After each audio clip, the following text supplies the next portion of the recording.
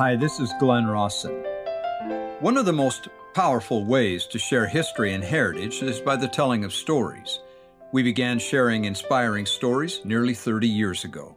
Each of those stories is true and was intended to inspire and strengthen faith. Over the years, those stories have reached millions around the world. This podcast is for you to listen, learn, and enjoy.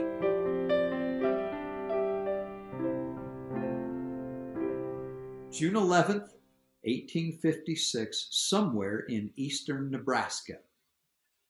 The wind came up and the dust blew so fiercely that the travelers could scarcely see one another. Mary said, "It looked like the imps of darkness had come to stop us from going." And indeed, it must have worked, because the family that young Mary B. Crandall was traveling with became disillusioned and took their loaded handcart and went back, turned around, and went back to Council Bluffs, taking with them all of Mary Crandall's belongings. Mary later recorded, "What to do, I did not know. There I was, thousands of miles from home, not one person that knew me, a stranger in a strange land. I did not know anything to do but cry. I stood with my back against a tree, crying, when I noticed a man watching me. So I turned my back to him. In a few minutes, he came to where I stood and asked me if I was going back with those people. And I said, I don't know what I shall do." The audacious stranger walked off, and Mary continued crying. Then she noticed the man was again watching her, and this struck her as most inappropriate that he should have such an interest in her. Presently, he walked up to her and he said, "Well, what are you going to do?" "Well, sir," Mary replied, "I'm going on with the company. If the Lord spares my life, take a handcart into Utah." At that, the stranger said, "Come on, you are the girl I thought you were." He then led her to another couple pulling a handcart and asked them to look after her. He then went out and brought her some clothes and said, "I will lend you these if you will promise to return them when you get to the valley." Mary's response was, "If I live, I will." I'm not sure I would want them back, but anyway. Still, Mary had no idea who this guy was and why he was taking such an interest in her welfare. So she asked Sister Ramsay, "Who is that man that speaks so much to me and does me so many favors?" Sister Ramsay says, "Well, you don't know? That's our captain, Dan MacArthur." Mary B. Crandall was traveling to Zion in the Daniel D. MacArthur Handcart Company, the second company of 1856 to make that journey. The next morning, Mary boldly walked into Captain MacArthur's tent and told him if he would let her have a handcart, she would haul it herself to Utah. Captain's response, "You can't do it." Mary said, "Try me and see." "You plucky little thing," said Captain MacArthur. "I will try you." And he gave her a handcart. She loaded it up, strapped everything down that she owned, which wasn't much, on the handcart and set out down the trail, following the company. In time, she was joined by two other teenage girls. And Mary said, "We were a happy band, traveling to the promised land, singing, 'Some must push and some must pull as we go marching up the hill.'" Don't expect me to sing it. You wouldn't enjoy that. On across the plains, Mary and her friends pulled the handcart. They entered Salt Lake City on September 26, 1856, amidst great fanfare and celebration. Why? Because Mary and company had proven that the handcart plan was a success, that it worked, They got there faster, with less suffering, less death, less hardship, and by far less expense. As Mary topped Big Mountain and looked down into the Salt Lake Valley for the first time, she said, quote, "What a beautiful sight met our eyes after our long journey. A valley in the mountains. The sight," she said, "filled my heart with joy and peace, and I did not feel the least bit weary." Mary B. Crandall would be, by her account, the first girl to pull a handcart across the big mountain and into the valley. Why is Mary B. Crandall a hero? I don't know, but at least this: heroes have to be tough. They have to get back up when they get knocked down. They have to keep going when everything screams, you can't, you're done, you're beat. And not only did Mary get back up, but she kept going all the way, and that with a cheerful and happy countenance. That's a hero. And this story is similar. Just as an aside, I'm sure you already know this, but over the last couple of decades, a lot has been said and sung and written and made into movies about the handcart people. A lot of it tends to be a little overblown because there were 10 handcart companies, and even though it was difficult to pull a handcart, not everybody who pulled a handcart died or suffered as did those in the Willie and Martin companies.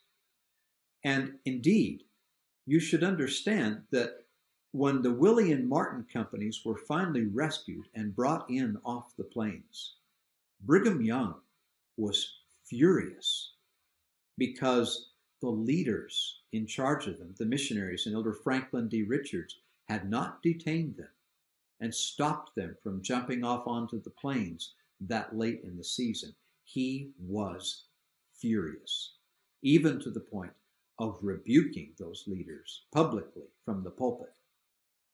And for the years after that, Brother Brigham would not speak of that disaster.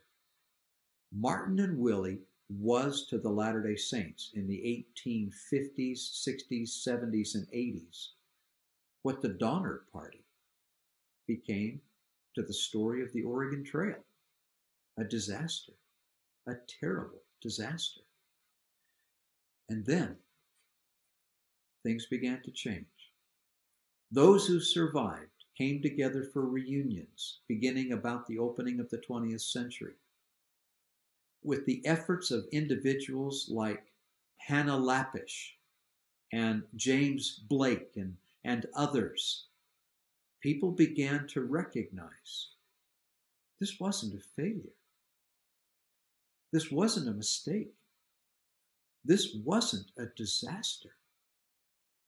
This is where our people were tried and tested. Those who were out there, who endured that terrible suffering and who survived and were supported by angels, they found their faith in God. They became heroes because of their adversity.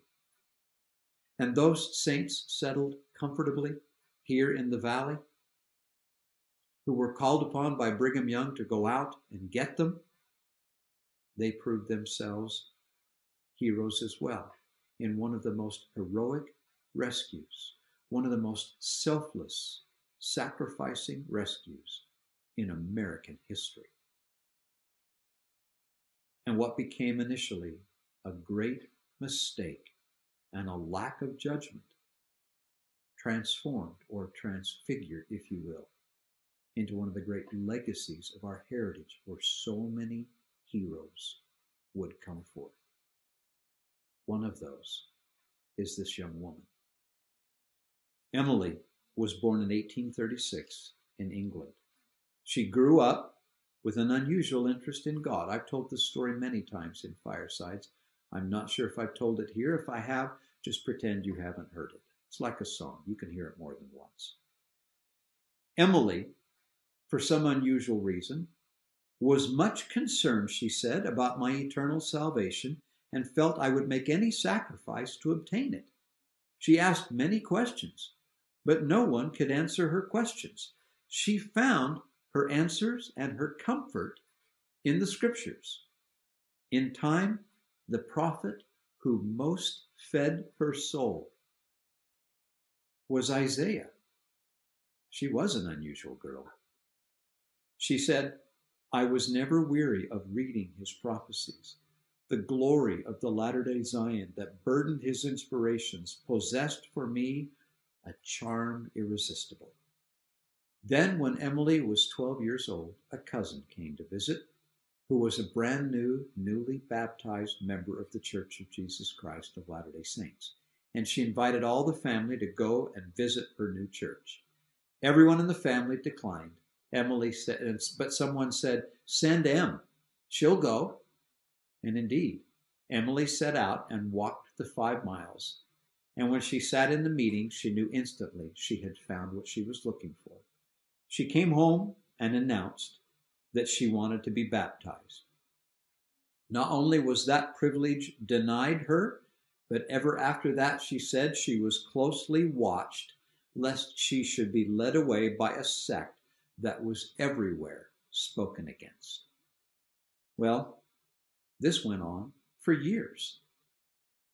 And finally, in time, Emily's sister Julia found the faith and was baptized, and Emily somehow managed to sneak away and get baptized, and the two of them made their decision, Emily and Julia Hill, that they would immigrate to Zion. They took passage, wound up in Iowa City, and were assigned a part of the Willie Handcart Company. Now, the great story of Emily and Julia's heroism certainly did come later, but not the least of it was those first few days when they were pulling a handcart. Because you see, they left Iowa City in July 1856. They were only about 10 or 12 miles outside of Iowa City.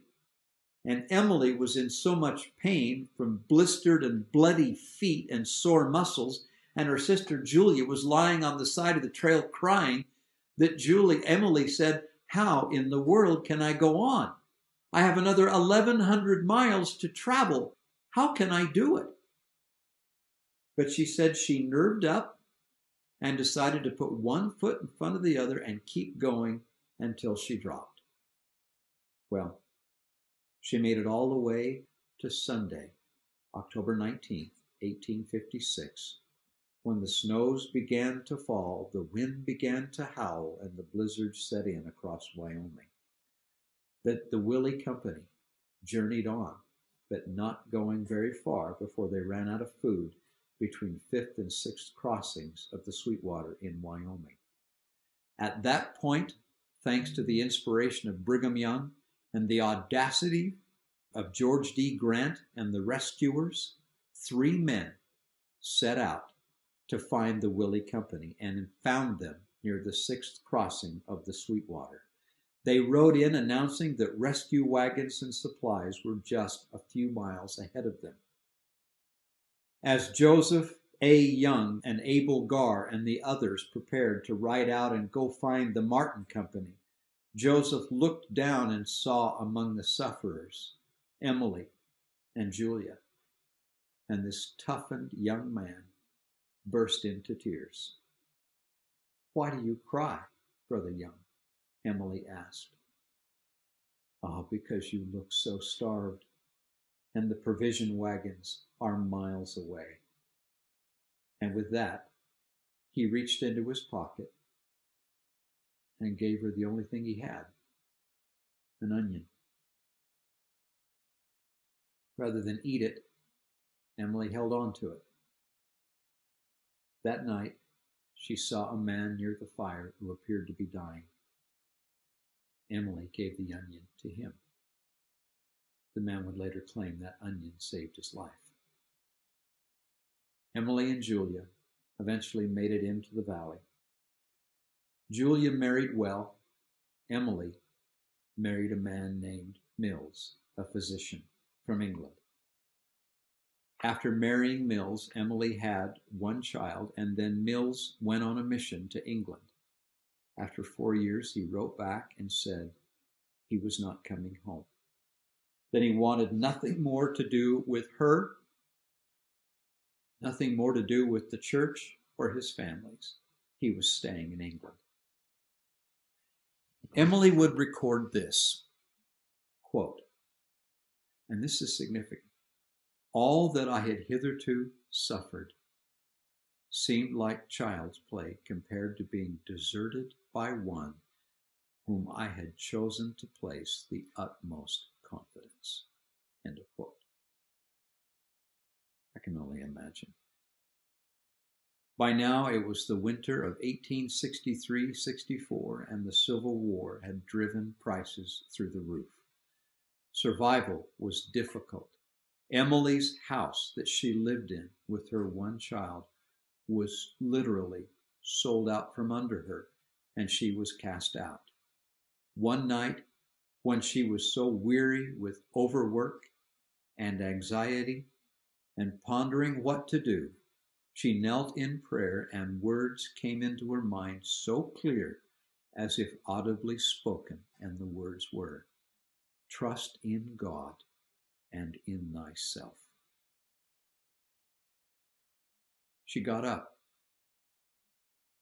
and began to write, opening up her soul and writing poetry. Emily would go on to remarry. She would bear 8 more children. She would become a successful businesswoman, a real estate broker, an advocate for women's rights, a woman's suffragette. She would become a very successful woman, cheerful in nature, a champion of the underdog, and one of Zion's great poets, along with Eliza R. Snow. You may not know her name, Emily Hill Mills Woodmansee, but you will surely recognize these words that she paid such a price to write. As sisters in Zion, we'll all work together. You get up when you're knocked down. You keep going. You keep trying. You keep faith in God Almighty, and He will bring you out on top of the heap. Again, I don't know if anybody has ever heard of this individual I'm going to share this story with.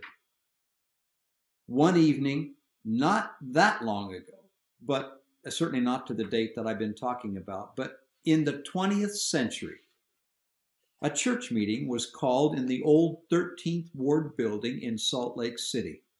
And the speaker was the venerable old Bishop Millen Atwood. Bishop Millen Atwood had grown up in the Far East as a lad with many responsibilities working the farm when his father suffered ill health. He worked from a tender age to support his father's family. Hence, education was not Millen's privilege. In the year 1840, Millen Atwood heard Joseph T. Ball bear testimony of the gospel, and instantly he believed. He said, "Something got down into me that has never gone out since." I love that. That says it all. And from there, Millen was set on a course, true and faithful. He helped build the Nauvoo Temple. And when the saints began to go west, he was part of the great wagon-making factory in preparation for the great Mormon exodus of 1846. And from there, he traveled across the plains, both ways, and served numerous missions. In fact, in 1856, when Brigham Young called for volunteers to go out and bring the saints in off the plains, Bishop Millen Atwood was among those. He was an older man now. He went out there and he helped them. He was there. He followed the company. He stayed with the company. He helped them, leading, lifting, and encouraging. He was faithful. He was tough. He was well-liked by those he led. And now, after a long life of venerable service, we come to the night of that church meeting in the old 13th Ward building. There was in attendance in that meeting a young man about 17 or 18 years of age. He had been born the year Bishop Atwood had brought the saints in from the Willie Company. The young man, it turns out, was enrolled in a night class studying grammar. He had been given an assignment by his teacher to collect and present sentences in class that were not, emphasis, were not grammatically correct, and then present before the class corrected versions of the sentences. As he sat in the audience, Bishop Atwood stood up and began to speak, and immediately the young man smiled to himself and began to write. Quote, he said, "I am going to get here tonight, during the 30 minutes that Brother Atwood speaks, enough material to last me for the entire winter in my night school grammar class." I can appreciate that because I've never learned to speak correctly. I speak a little rough around the edges. Just ask my family. The young man wrote down the first sentence and never wrote another. He said, "When Millen Atwood stopped preaching, tears were rolling down my cheeks, tears of gratitude and thanksgiving that welled up in my eyes because of the marvelous testimony which that man bore of the divine mission of Joseph Smith, the prophet of God." He continued, the young man, "Although it is now more than 65 years since I listened to that sermon, it is just as vivid today, and the sensations and feelings that I had are just as fixed with me as they were the day I heard it. That testimony made the first profound impression that was ever made upon my heart and soul of the divine mission of the prophet Joseph. I had heard many testimonies that had pleased me and made their impression, but this was the first testimony that had melted me to tears under the inspiration of the Spirit of God to that man." End of quote. There is a power, brothers and sisters, not of this world, in a true testimony. When you and I learn to skip the rambling travelogues or the thanktimonies or whatever else we do in fast and testimony meeting and stand up and boldly declare from our knowledge what we really know by the witness of the Holy Ghost, there is a power in that that attends the worthy, that causes the soul of others to vibrate in harmony and changes hearts. And by the way, who was that young grammar student in the meeting that night? Heber J. Grant. Thank you for listening. Many of the stories you heard today have been published and are archived at glenrossenstories.com. If you would like more information, you can communicate with us there. We will be back again with another podcast next week.